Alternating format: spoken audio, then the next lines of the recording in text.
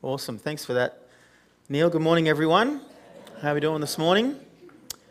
For those of you that don't know me, my name's Josh. I'm the youth pastor here at Rivers, and it feels a bit weird actually because normally I'm out obviously with the kids doing Rivers Kids, but I'm in for the sermon this morning, and I even set my phone up before. I always take notes during the message, and I set it all up, and then I went, I can't really take notes during the message this morning because I'm doing the message.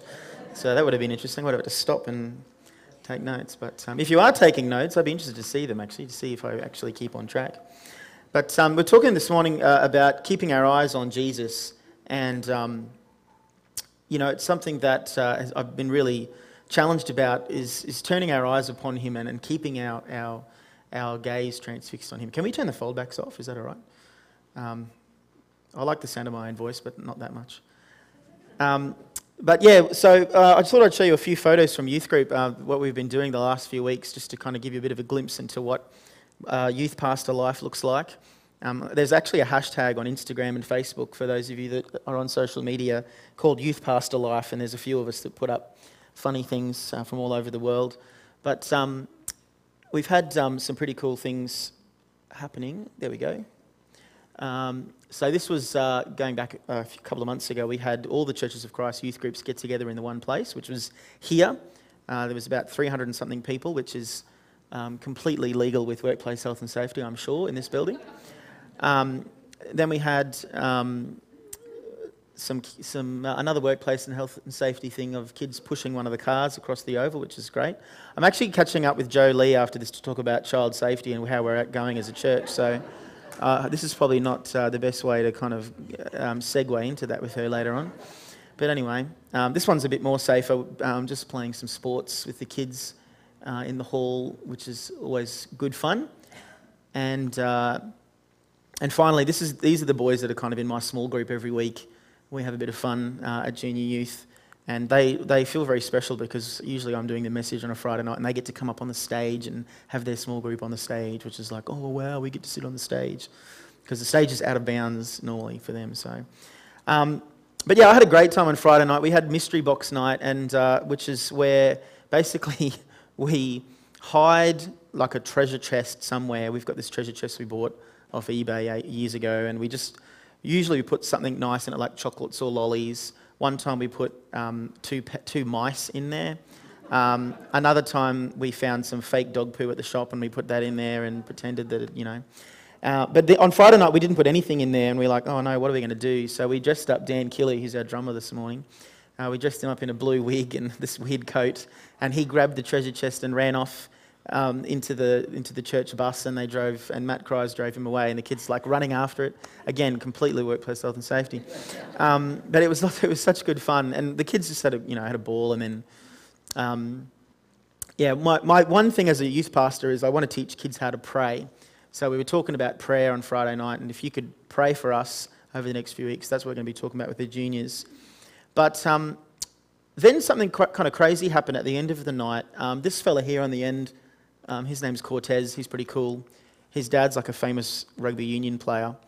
And anyway, Cortez dropped a bomb on me. He said, oh, by the way, Mum told me to tell you that in a month we're moving away. So I'm going to be changing schools and won't be coming to youth group anymore. And this has happened quite a few times over the years. I'm kind of used to this now, where you really invest in a kid, you get to know them, and then they move away. And my first reaction on Friday night was just one of like sadness and going, oh no, no, I didn't want to say to him, oh, you can't do that. I didn't want to panic him, but in my mind I'm going, oh no, this is not okay. Like, I don't want you to leave.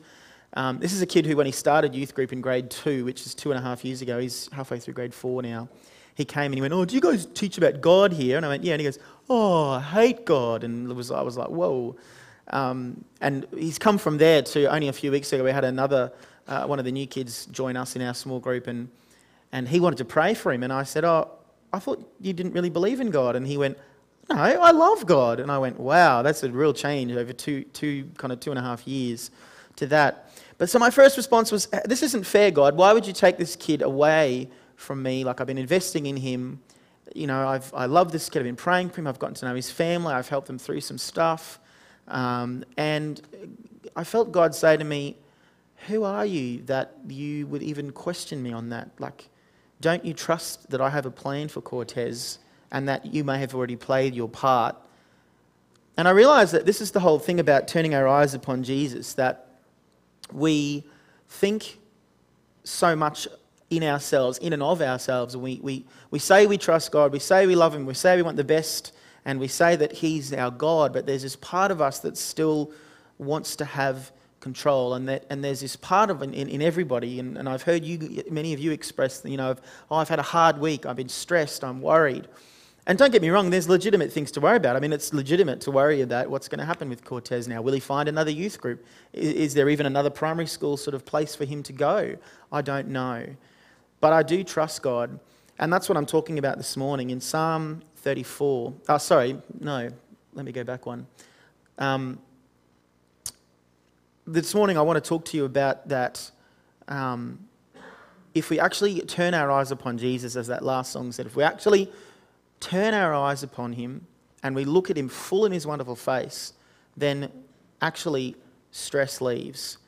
And one of my favourite authors is Francis Chan, and this is what he said. He said, worry implies that we don't quite trust God is big enough, powerful enough, or loving enough to take care of what's happening in our lives. Now that's kind of a bit of an offensive quote in some ways, and I kind of sum it up. This is the Josh Lack version of it. I've said, basically, the only reason we worry is because we don't trust God. Now that might be a bit offensive, but it's true, isn't it? That the only reason we worry is because we don't trust that God has a plan.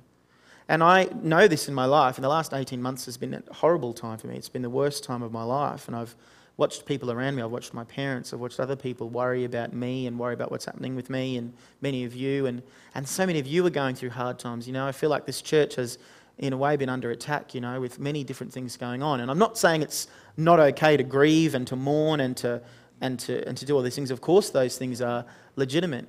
But how far do we allow that to take over our lives? How much worry do we allow to take the place almost as an idol in our life, almost as a place where we say, you know what, I don't know what you're doing, God. We often say this, I don't know what you're doing, God. But what we're implying is we don't like it and we want you to change it, God. But do we trust the Lord? Do we actually turn our eyes upon Him and say, you know what you're doing? Because, my friends, He does know what He's doing. God is good. And though things don't go the way that we plan and things don't go the way that we want, He is having His way. And it doesn't always seem like that, does it? Like, we have every reason to worry. We have every reason to be afraid of what's happening around us. I know for me, I have every excuse under the sun to say, well, I give up, or my life's not good enough, or my life's not what I planned. But God has a plan. And sometimes the journey, sometimes the process is actually what's helping us in our character, shaping us to be a better person, shaping us to help those around us. I remember last year when I was in hospital, so very quickly, without going into lots of details, in May last year I was walking normally, as most of you do, and I started to get a bit of pain in my legs, ended up in hospital, and over 6 weeks my body just shut down, and they found a parasite, a very common parasite from Africa. I'd been in Africa, and it had a little nibble and got its way into my spine, and unfortunately made me a T11 paraplegic, which is still quite full on even for me to say just then. It always kind of shocks me. And it was awful. I mean, it was just awful. And I used to lie there, and I had not cried so much in my life as I did last year, and there were some other things in my personal life that happened that just wrecked me even further. But I remember actually when Janelle Thomas, she spoke before in the announcements. Remember when Janelle came and visited me, and Janelle herself has been through a lot of health issues. And I remember we were sitting there at the coffee club across the road, and I was having a really, really bad day. I was in a really bad mood. I was even saying many words that weren't in the Bible to her and to other people around me. I'm sure many of you say them as well. And I remember Janelle just looked at me and she said, this sucks, hey? And there was this depth of mourning, of grief. There was this depth in Janelle where I realised she has been to the pit. She has been to the bottom. And when she said those 3 words, this sucks, hey, it was just like something lifted in me and went, oh, you get it. And I didn't know it at the time, but now I've been out of hospital obviously for about 9 months myself now. And I've met with people, and I sat with a girl on this stage in our senior youth group on Friday night and prayed for her. And I did the same thing. I'm like, this sucks, hey, what you're going through. And again, there was almost this connection of, wow, you know, Josh, you understand the depth of, you know what it's like to go to the bottom, you get it.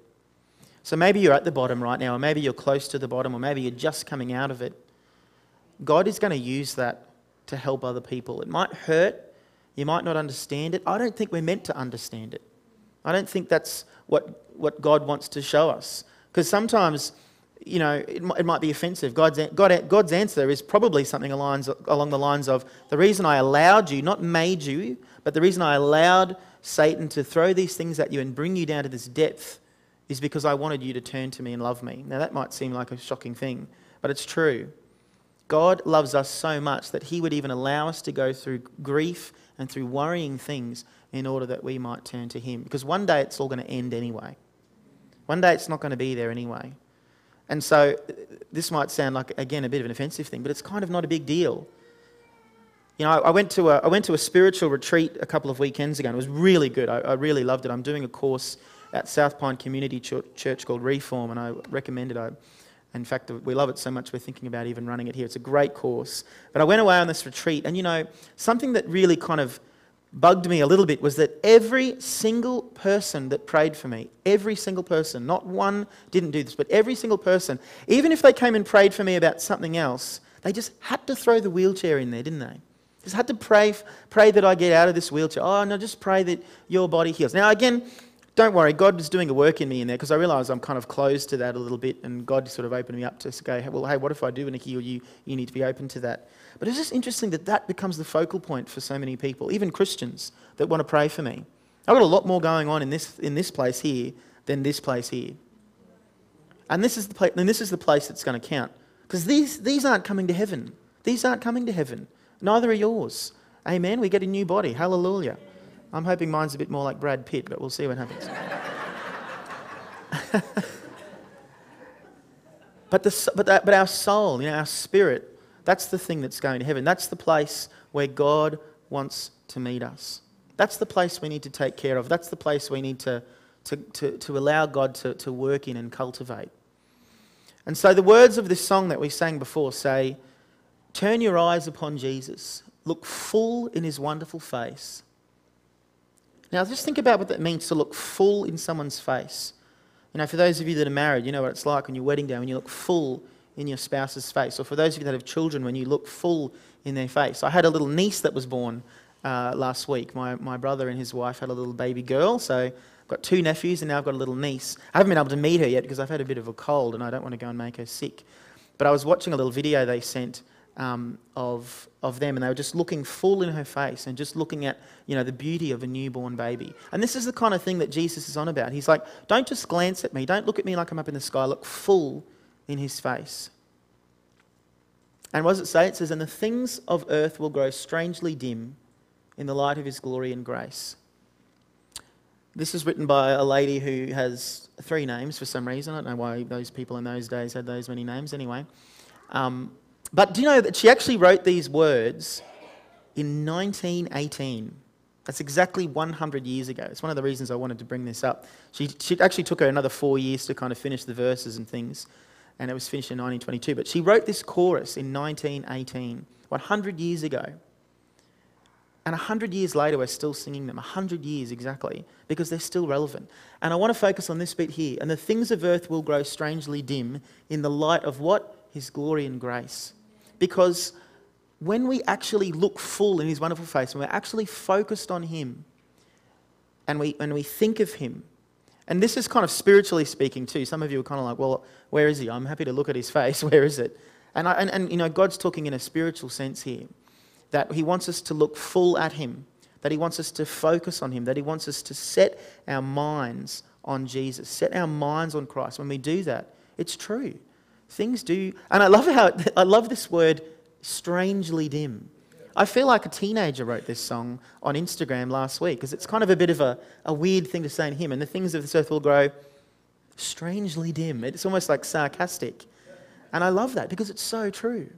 The things of the earth will grow strangely dim. And yet, I don't know if that word is appropriate, because it shouldn't be strange that when we look at Jesus, who's the author and perfecter of our faith, when we look at Jesus, who died on the cross and saved us, when we look at Jesus, who's awesome, whose name is power, it shouldn't be strange that other things around us grow dim. It isn't strange. It's awesome. That's who he is. That's what he does. That's what he's in the business of. God loves healing us. God loves showering his grace upon us. He loves taking the wretched things of the world and making them awesome. I love it. I had it at youth group maybe a couple of months ago. We went and took the senior kids away for an outing.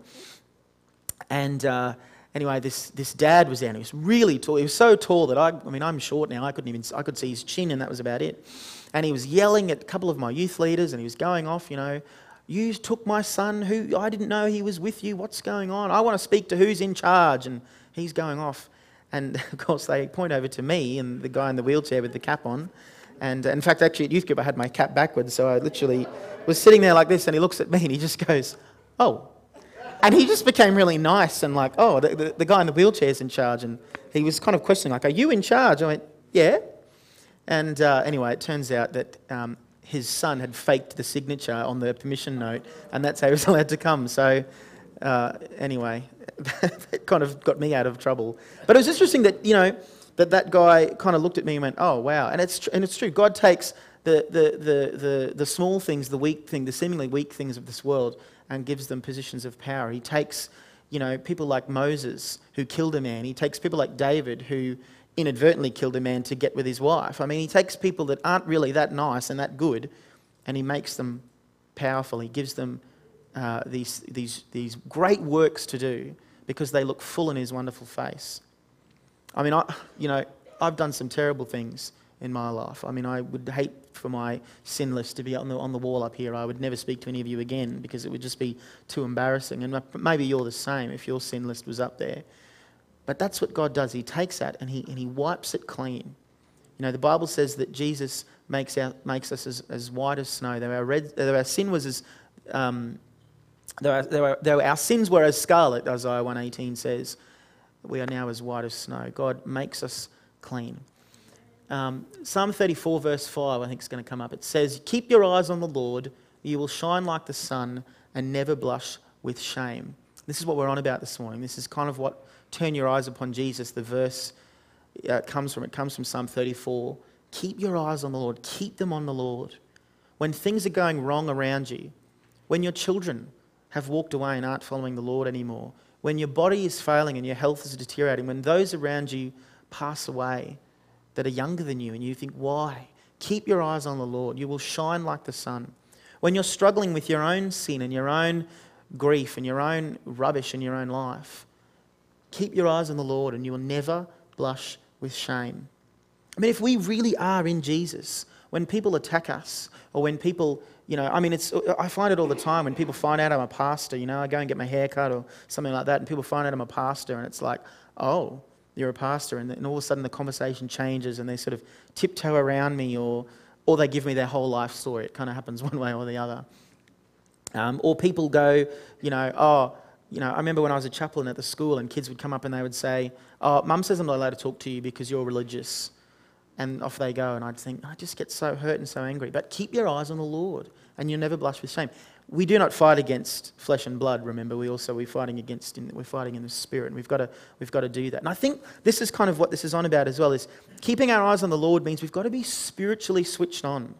I think oftentimes, in the Bible, Jesus said, "My Father is looking for those who worship in spirit and truth." And the one thing I love about Rivers Church of Christ is I think that we have that balance where we worship in truth. We're grounded in the Bible, but we worship in spirit. We pray for one another. If you get a word for someone in this church, share it with them. The worst you can do is be really wrong, and we just trust God that He's going to fix it or whatever you're on about. But let's worship in spirit and in truth. That's who our Father is looking for. And that keeping your eyes on the Lord is a spiritual thing. It's not a religious thing. It's not a theological concept as much as it's a spiritual concept. Opening up our hearts to God. Because Holy Spirit wants to fill us. He wants to fill us from head to toe. I had a really crazy experience. I was driving the car the other week and at times I experience incredible nerve pain. It's usually at night time and I struggle to sleep. I'm trying another medication this week, which has made me really tired. And I'm often sleeping in the afternoons now, so I'll probably have a sleep before night church again tonight. And I was in the car and I just started to get really bad nerve pain. I pulled over to the side of the road and I was really yelling. I was like, God, can you just heal me? Why do I have to keep going through this pain? It's so annoying. And I cried out. I said, Holy Spirit, you're in me. Well, do you even feel this right now? And Holy Spirit said, yeah, I do. I live inside you. Of course I feel this pain. And I went, oh yeah. I think we have this concept that when God lives in us, he just lives in our heart in this one spot.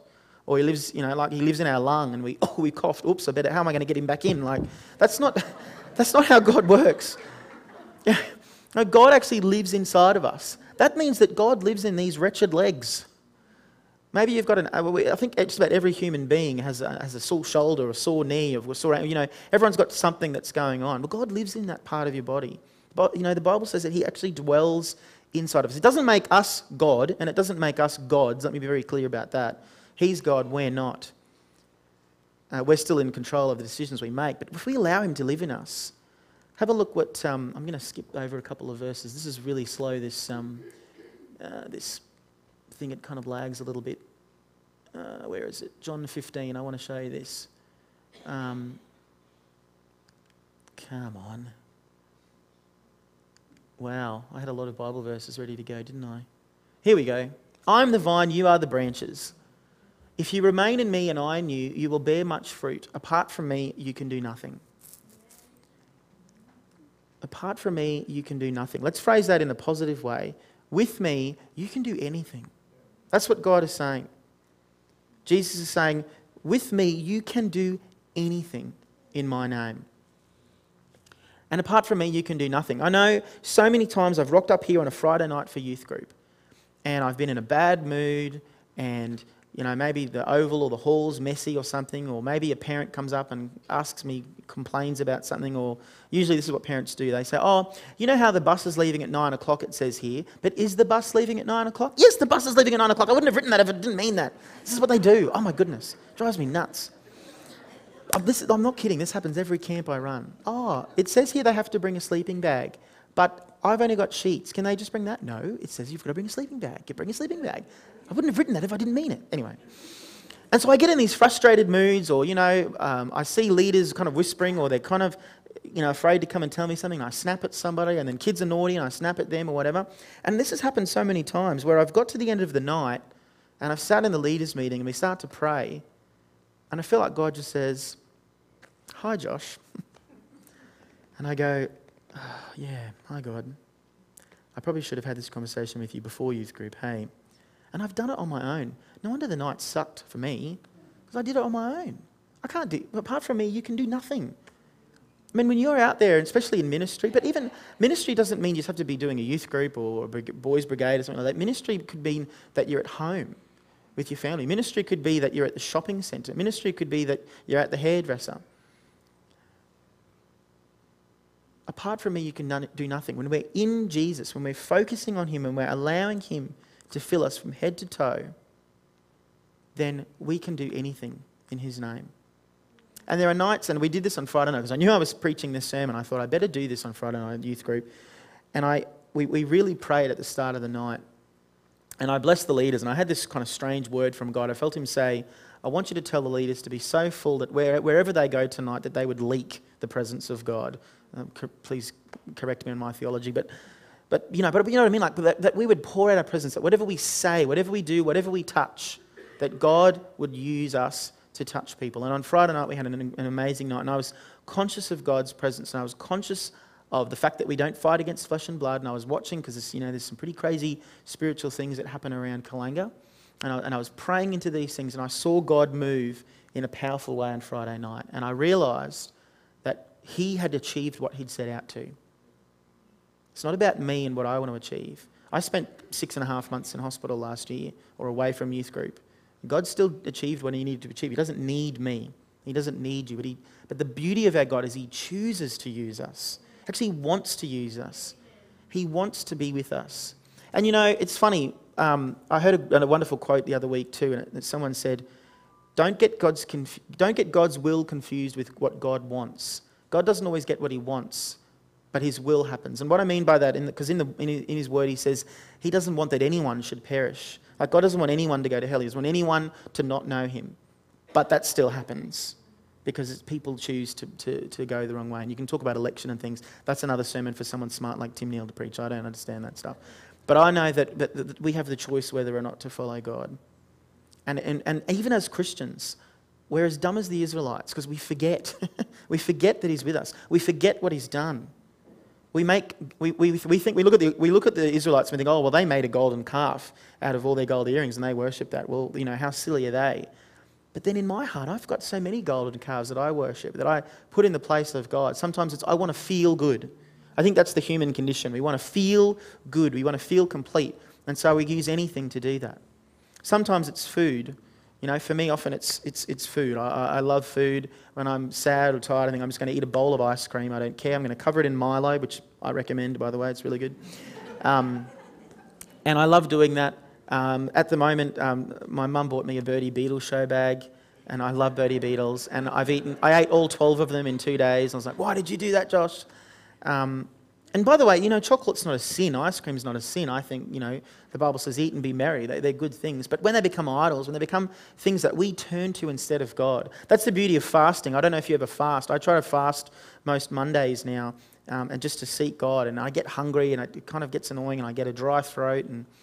But it actually makes me seek the Lord. It makes me actually want to be with him. And I'm actually really enjoying doing it. And it's not a weight loss technique, by the way. I thought I'd lose weight, but I think my body goes, uh-oh, and it kind of wants to store up more. But I would encourage you to seek God in whatever way he wants you to seek him. Turn your eyes upon Jesus. That's what he's calling us to do.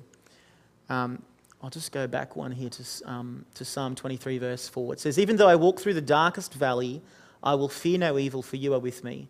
Your rod and your staff, they comfort me. There's been a lot of talk about what King David meant when he wrote this psalm in this verse, but he was a shepherd boy. He'd looked after sheep, so he knew what he was talking about. But the rod and the staff for the sheep, it represents so many things of what God does for us. It's not about just turning your eyes upon him because we're scared of him and we better do what he says. Actually, he wants to be with us. He actually wants to use his rod and staff, things like guiding us, things like helping us in a thing of safety. The rod and the staff were used to, if a sheep got stuck in a fence or stuck in a bush or something, to hook the sheep out of there and make sure they're safe. Or, using it to beat off wild animals. Wild animals would come and might try and attack and eat the sheep, and, the shepherd would, hit them and get rid of them. But also for discipline, if the sheep wasn't following or wasn't doing the right thing, giving it a tap on the nose or a tap on the back to say, hey, get in line, listen to me, do what I'm saying. But even also as a thing of love. I read on one commentary, one guy said that often it was used, to give the sheep a bit of a scratch, a scratch behind the ears or a scratch on the back, for them to enjoy. And that's what our God is. This is what it says. It's in the Bible that God wants to love us, and comfort us. Your rod and your staff, they comfort me. Those things actually comfort us, help us to commune with God, to be with him in everything that we do. Even though I walk through the darkest valley, I will fear no evil. I can't say that I did that, church. I can't say that I did that last year. I didn't obey that. I tried to for a long time, and then it just got too hard. And I kind of gave up for a while. I said, well, God, I don't understand. I don't understand what you're doing. I don't agree with what you're doing in my life. So I kind of gave up for a bit.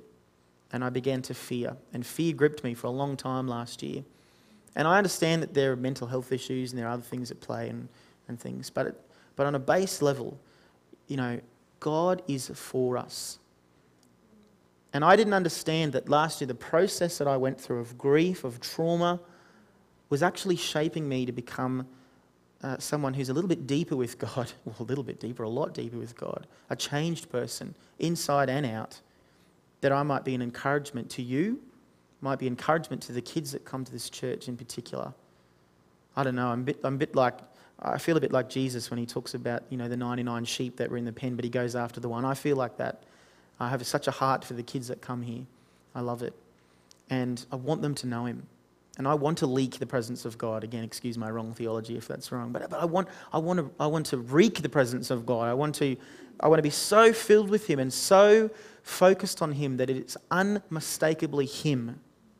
That when people look at me, they look at Jesus. That when people look at me, they're not encouraged by me. They don't remember me, but they remember Jesus. You know, when Cortez grows up, wherever he goes, he might not even remember that this is where his faith journey started. He might not even remember, oh, there was a guy in a wheelchair. I forget his name. He was there, but he knows Jesus. That's my prayer. And if I fully trust in Him, if I fully trust God that He is doing what He needs to do, then I know that everything's going to be okay and that God's will prevail. The righteous cry out and the Lord hears them. He delivers them from all their troubles. And I love this verse 18 here, which says, the Lord is close to the brokenhearted and saves those who are crushed in spirit. Crushed in spirit. When we turn our eyes upon Jesus, even when we are crushed, and I don't know, I just have such a heart. It's always, whenever I pray and prepare a sermon for you guys in the morning here, I have such a heart for the prodigals. So I know many of you have children that aren't walking with God, and that pains you incredibly. And in a sense, I know what that's like, because I know what it's like when I have youth group kids. I had one guy who came to Africa with me, who I fed into. You know, we did everything, and then he just walked away from God, and even doesn't even really want to talk to any of us, doesn't want to know any of us, I think because it's just too hard for him to face back up to Jesus. And it breaks me, and I just think, I don't understand God. I don't understand. But He saves those who are crushed in spirit. He lifts us up and makes us understand that whatever He's doing is good, and we need to trust Him. Remember what that Francis Chan quote said, that the reason we worry is because we don't think He's big enough, or we don't think He's powerful enough, or we don't think He's loving enough. We think that we have to do it. My friends, we're not called to be God in a sense of like actually try and force things on people. It doesn't work. The more you try and force the issue, the more it's not going to work. Allow God to be God. Allow God to do what He needs to do. And let's be loving. All we need to do is be filled with the presence of God, worshipping in spirit and in truth. Yes, sometimes we might need to correct someone. Yes, we might need to rebuke someone, but it's done out of a place of love, not out of a place of fear. I don't want to be a church that's afraid. Let's not be afraid. We don't have to be afraid. Our God beat death. Our God beat death. There is nothing that we need to be afraid of. I mean, if death is the worst thing that can happen, because it's the final, it's the ending, and He beat that, what are we to be afraid of? And I see the good things that God is doing. I know another hurtful thing for me is obviously when our lovely Pastor Dave finished up so quickly and felt called to move on and stuff. I know for me, he's been like a dad to me the last 6 years, and that was hard for me. I've been grieving, and I know many of you are grieving. But then the last 5 weeks, we've watched Tim do his transitioning series. It's been awesome. Now, Tim is a fantastic teacher. Out of a bad sort of hard thing that we've gone through, we see Tim sort of have to step up into that role and preach, and he's doing an amazing job. I was so worried about following him this week. I'm thinking, oh my goodness. That's why all these chairs are empty. They went, oh, well, Tim's not here this week. We'll just go somewhere else. But God is doing a great thing in this place. And I trust Him. I don't always agree with what He's doing, and that's okay. And He says that's okay. We can say that to God. We can grumble to God. It's not a sin to grumble to God. Did you know that? It's not a sin to say, God, I don't like this. I say that to Him often when I've fallen on the ground or when I'm getting pain. Like, God, I don't like this. And He says, I know, but don't worry. I'm doing a good work. And He saves those who are crushed in spirit. When you're at the lowest point of your life, God is with you. Even if you don't feel it, it's true. And I want to finish on this point. That this is a great quote from Timothy Keller. He says, Jesus took the tree of death so you could have the tree of life. You know that I always want to come back to this point when I preach, and that is that we don't deserve eternal life. We don't deserve to be with God in a sense because we've turned away from Him. Every one of us at one point in our lives has said no to Him in some way. Even if you've grown up in a Christian family all your life, there's still points of our lives where we've said no to Him, where we've rejected Him, where we haven't followed His will. We've been afraid and we haven't trusted Him. And what I'm calling us to do this morning is trust Him. I know, I'm looking around the room at many of you I've talked to, and many of you are going through really hard times. Trust him.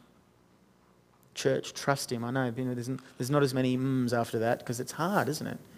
But it shouldn't be, because he's good.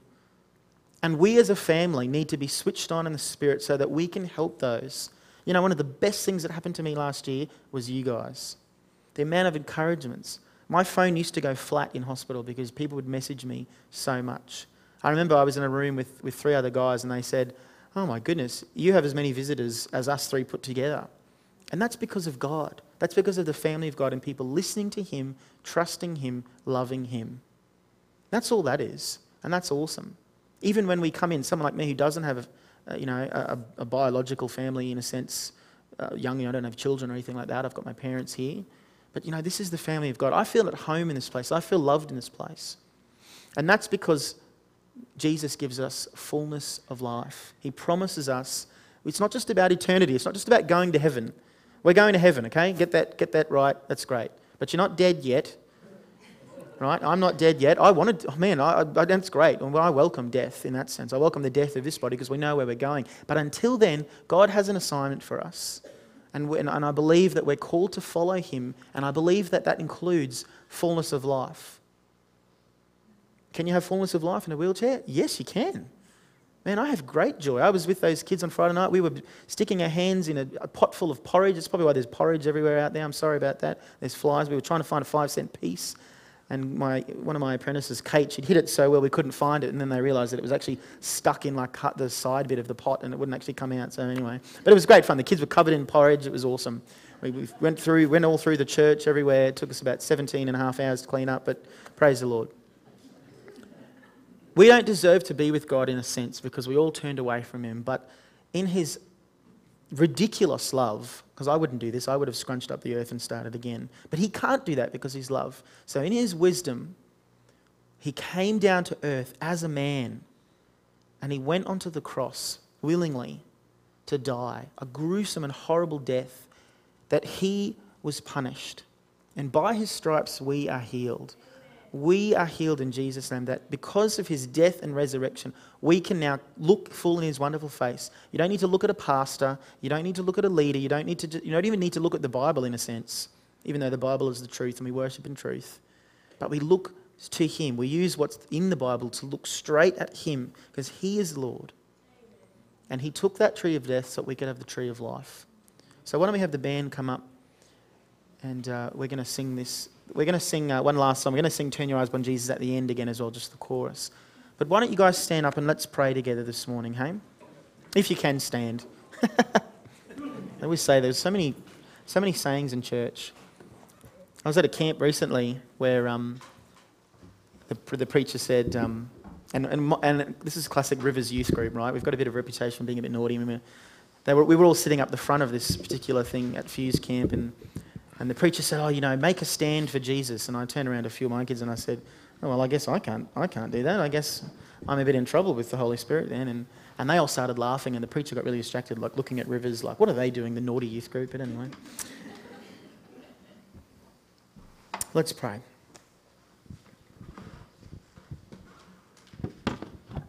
Oh, Jesus, thank you so much for your love. Thank you so much for your presence. Would you fill us right now, Holy Spirit, from head to toe? Would you fill us up? Would you fill this place up so much that we would pour out your presence? Not just leak it, but pour it out. That everywhere we go, everything we say, everything we do, and everything we touch would be impacted because we have you. It's not us, but it's you. Apart from you, we can do nothing. So we trust you. Help us to trust you more. I want to pray for those who are really suffering at the moment. Those who are crushed in spirit. Save them, God, as your word says. We stand on your promise that you will save those who are crushed in spirit. Help us to really look at you full. And God, when we turn to the left or to the right, would you draw our attention back to you, God? Would you help us understand that no matter what is happening, you are for us and not against us. We love you, Jesus. Amen.